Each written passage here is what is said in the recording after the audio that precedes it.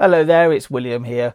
I am the co-host of the People's Countryside Environmental Debate podcast. Now, usually it would be two voices, at least on this podcast. It would be mine and Stuart's, but this is going to be a slightly different episode. We have decided to take a short break over Christmas, just the last 2 weeks of the year, and we are going to be releasing some classic episodes of, well, what we deem as classic episodes of the podcast. Episodes that we feel that you should have a chance to listen to again. It also gives us a short break as well. Before I get into my first selection, it's just a quick reminder that there will be a new release schedule in the new year, in 2024. Now, currently, our release schedule is Sunday and Tuesday at 10 o'clock, but we're going to just release to once a week, and that's going to be on Sunday at 10 a.m. with the first episode released on the 7th of January. In those episodes, we are also going to be discussing 2 listener questions, rather than just the one per episode. So just mixing it up, just changing how the podcast is, keeping it fresh for ourselves and hopefully fresh for yourselves as well. So my first selection, the first episode, my first classic episode. And I look through our releases over the years, and considering that we are pretty much at the 500th episode of this podcast, that was no mean feat. I chose 2 particular episodes, and today's episode is entitled, Are We Just Another Giant Panda? Now, this particular episode was framed around a question about e-waste. Now, e-waste is a huge problem, really. This is the reason why I really wanted to highlight this episode again. I also liked how this episode, like a lot of our output, it starts in one place, that topic of e-waste, and ends up somewhere else, and ends up with, I believe it's Stuart that actually posts this question, or comes up with this question, are humans just another giant panda? So anyway, without further ado, here's that episode, and I hope you enjoy it. Some say hydrogen fuels are a distraction, but it does seem to fill a gap that electricity can't access. Maybe hybrid fueling is the way forward for business, consumers and us. I mean, how many phones do you reckon an individual gets through in their lifetime, or even in like a space of 5 years? I know that... I've probably done a dozen since the mobile phones came out. I would say that some people will change their phone pretty much once a year. Yeah. What happens to the old phone, you know? This is the People's Countryside Environmental Debate podcast. We don't talk about the countryside as much as we used to. You guys, you listeners, are sending in questions, taking us off into all different directions, and mine and William's job is to try and always bring it back to an environmental angle. I'm Stuart the Wild Man Mabbott, and one of the co-hosts I've mentioned, William. Say hello, William. Hello, William. And we're going to go straight into today's question from the South Oxford area again. Got a number of them coming up, William, this time from West Hendred. Yes, do you know where West Hendred is? West of East Hendred. It's west of East Hendred, absolutely. Yeah. And do you know where East Hendred is? Yeah, east of West Hendred. East of West Hendred, yes. Derek, you sent in a question.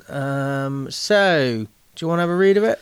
Yeah, thanks very much for your question, Derek. Is Derek's first question, or are we? I lose track. I don't think we have, but who knows? I have to look back. Exactly. Yeah. I recognise the name, but we might have had another Derek on. Anyway, so thank you very much for your question, Derek.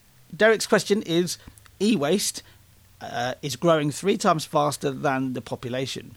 Eyes roll when we're told big is going sustainable, as it's just out to make money. I feel, though, we need to urgently decouple growth and enviro sustainability for them and us. It's not an either or. Perhaps enviro sustainability can still mean growth, just not as much. Some say hydrogen fuels are a distraction, but it does seem to fill a gap that electricity can't access. Maybe hybrid fueling is the way forward for business, consumers and us. No, there's a typo in there. It says, eyes roll when we're told big. That should be big business. Big business. I think you've done a typo. I'll just type in this in now. Business. Derek, if you could send another question in. Get the typing right. Anyway, yeah, e-waste. It's growing 3 times faster than the population. Now, what do you think e-waste is? E-waste is electronic gadgets mostly, and anything that goes around that. So the paraphernalia of, say you have a mobile phone, that's e-waste, and then the cables that come around that as well. That's a form of e-waste. So Is e-waste... it's electronic waste in a way. Emails, millions of emails stored that have no use on a server somewhere. Is that e-waste? I wouldn't call that e-waste myself. Data waste? Yeah, that's more of a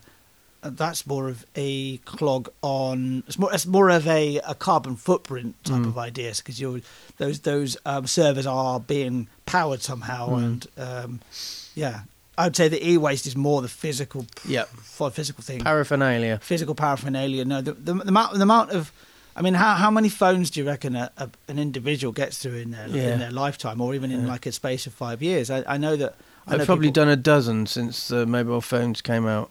Yeah, I mean, I would say that some people will change their phone pretty much once a year. Yeah. What happens to the old phone? You know, even if you were actually to send it to a place that recycles them, or a place that refurbishes them. I mean, how much longer life does that phone have, and does it just end up in landfill, for example, and it gets shipped somewhere else in the world, for example?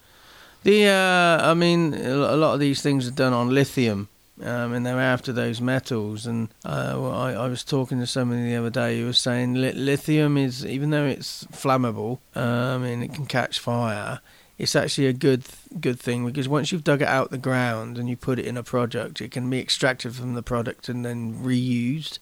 It doesn't sort of, you extract it from the ground, you use it, and then it can't be used again. But I still think there's maybe other ways we can go, but I don't know what they are. Anyway, it says eyes roll when we're told big business is going sustainable as it's just out to make money.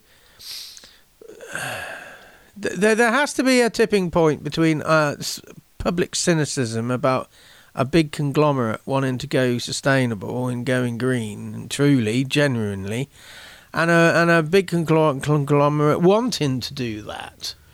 Yes. Currently not being able to, because of the technology or the thinking they have, the culture they have in their business. It seems to be a lot of energy into destroying these businesses instead of saying, okay, how can we convert? But a lot of conversation I'm hearing at the moment, because we've just had the Women's Soccer World Cup, and there was a big thing about sustainability, or about it.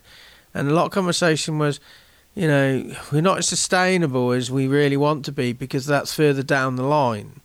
The technology, the infrastructure, the pathways aren't there yet to be truly sustainable.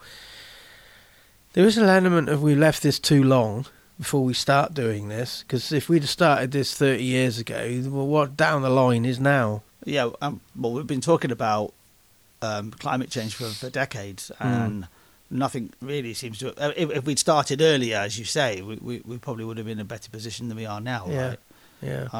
But the question I would ask about, this whole idea of the people rolling their eyes when big business are going sustainable, is how can you tell the difference between a business that actually truly wants to be sustainable and one that is just trying to greenwash, for example?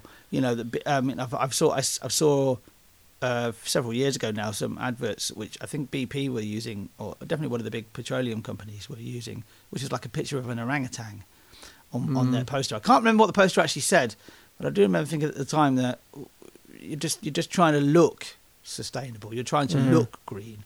What you're actually doing behind doors, and I think that's the big thing with big companies. How can you tell them? I was hoping you could answer that question yourself, because I don't do you think there's always going to be suspicion? I think there's always suspicion around. I think there always will be suspicion around large. I think the way you tell is you don't just look in the moment and say, they're genuine. You have to keep monitoring and keep watching, because that's what will keep the pressure on this. But But the question is, how can we sustain that individually ourselves because we've got far more important things to do than to what big business is doing because we've got our own lives to lead. Yeah. Again, if we left it too late. Who knows? Who knows? Next part of Derek's question is, I feel we need to urgently decouple growth and environmental sustainability for them and us, them being the businesses, I assume. It's not an either or. I mean, we've spoken about this, should we walk away from growth as a model? There's the donut economy, of course. It's sort of, I feel that there is urgently, we need to urgently decouple growth and environmental sustainability. I think in another dimension, if we'd have come at this in a different way over the last 100 years, we could have growth and environmental sustainability, but it would be a growth that was fair. And the poor have got richer, but the division between the gap between the poor and the rich have got bigger. Is there a way of reframing growth in a way? When we talk about growth, we're obviously I definitely analogize that to monetary growth, or economic growth in whatever way that is. But isn't that also growth as in human understanding? Growth in understanding our impact on the planet and making choices. And I don't like to necessarily use the word changes in this instance, but actually making choices, because that's really what it is, about how we actually go about and how we move around and how we do things. Well, I'm looking out the window at the moment. There's a big buddleia shrub in the back garden, and I was thinking that growth on that. Well, it actually doesn't grow anymore each year. And what happens is it grows. We cut it back to about 6 feet, and then in the summer it puts on another like 10, 15 feet of growth on the top, and then we cut it back. Yeah. But that's sustainable. It doesn't get any bigger each year. It's just the same. You're not killing it either. No, it's sustainable. Yeah, but it's still growing. But there always seems to be this. There always is this drive of growth. Whether it's a government trying to be having lower inflation and higher wealth, or even just down to an individual of like, well, actually, no, I want to have a bigger thing. I want to grow in my life. I want to have more money in my bank account. I want to have a bigger car. I want to have a bigger house. I want to go on bigger and better holidays. I want to have a bigger television. It's a growth. That's a way of looking at growth as well, which is a negative form of growth, really. You're growing yourself and you're trying to grow your wealth. You're trying to grow your own. Yeah. You're trying to grow yourself. Recently, we've had Susie Darrington, an intern with us, who's appeared on this. And what I noticed on there, she's at 19, will soon be 20. She's got all this energy and stuff and fight in her and fire in her belly. We can change things. And we're older. And I've often said, we need to keep people, and when they get to 30, they drift away from being an active, concerned citizen. And I do wonder, is the human condition stuffing us on this one? I mean, is this our destiny to screw it up for ourselves? And I'd love to have Suze's energy, but I don't have the energy to have Suze's energy. So is the human condition basically, are we doomed to being a dead end? We might actually be a giant panda. We have, evolutionary dead end. Really good. It's a really good analogy, actually. I like the analogy of being a giant panda. But are we at the point now of being able to make the choice to change our future, to go in a different direction, a choice of how we live and a choice of what we do? We do. Have we already passed that moment of choice? I don't think we passed it, but I just think the people at the top of the pyramid, because human society is a multi-level marketing business. It's a pyramid scheme, and maybe when you're having your coffee later, have a think about that. Human society and the human species is a giant pyramid scheme. Yes. You know, and people become entrepreneurs and run their own businesses to become the top of the pyramid. Yeah, exactly. But people at the top are propped up by the people in the middle, and until the people in the middle revolt. And I think Susie said in a previous episode that a revolution is only a revolution when it's been successful.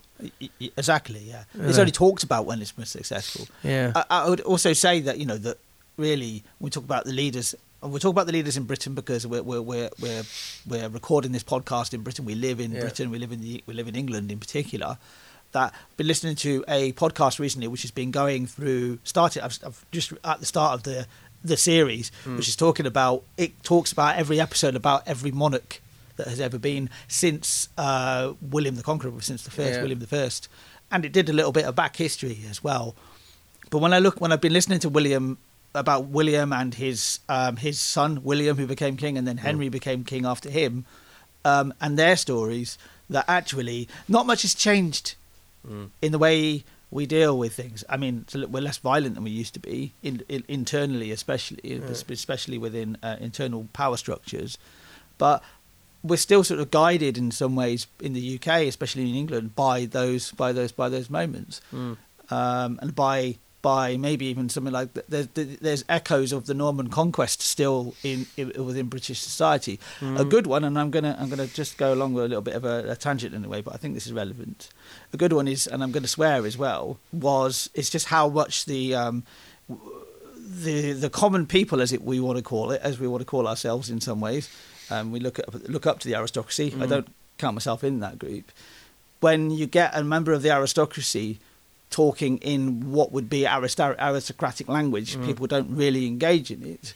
But as soon as they start using, let's say, Anglo-Saxon terms, they actually become almost more subservient to them, because they're like, oh my god, this person's talking in our language. There was a quite famous moment of Prince Philip, and he had a number of interesting things that he said in his life. Allegedly. Well, he was caught. I think I seem to remember him being caught once on recording, because somebody was a photographer faffing around, because we always do that. And all he did was turn around and says, just take the fucking photograph. And it's like, it was just that moment of connection, like, oh my goodness me, that's an aristocrat speaking our language, because that's our language, sort of thing. So I think that is still there. So what I'm making here is almost like that reverence to power is still there from maybe 1,000 years ago. And how do we that's one thing I think we need to break in some ways, because then how can we progress if we're still reverent to the person who is above us, the Prime Minister, for example. People are reverent to the Prime Minister. I think that people are in power and have our vested interests and all that sort of stuff. I think vested interests have got out of control these days, and the people monitoring vested interests have got vested interests in that monitoring. So anyway, back to the question. Yes. Perhaps environmental sustainability can still mean growth, just not as much. But growth in a different way, I would say. Yeah, and I think the interpretation of the word growth, I personally think if growth is spread around fairer, where we grow slower, but we all there's a quality of life in the people around you having a better quality of life, because when things get a bit rough, a bit tough, as especially around here, there's more burglaries, there's more muggings, there's more things like that. The people at the bottom of the pyramid aren't having to resort to those sorts of things. They don't necessarily want to; they just have to. So some, So it's just an interpretation of the word growth. So I would say, if you look at it as holistically, we probably grow more if we change the interpretation. The last part is, some even say hydrogen fuels are a distraction, but it does seem to fill the gap that electricity can't access. Maybe hybrid fueling is a way forward for business, consumers and us.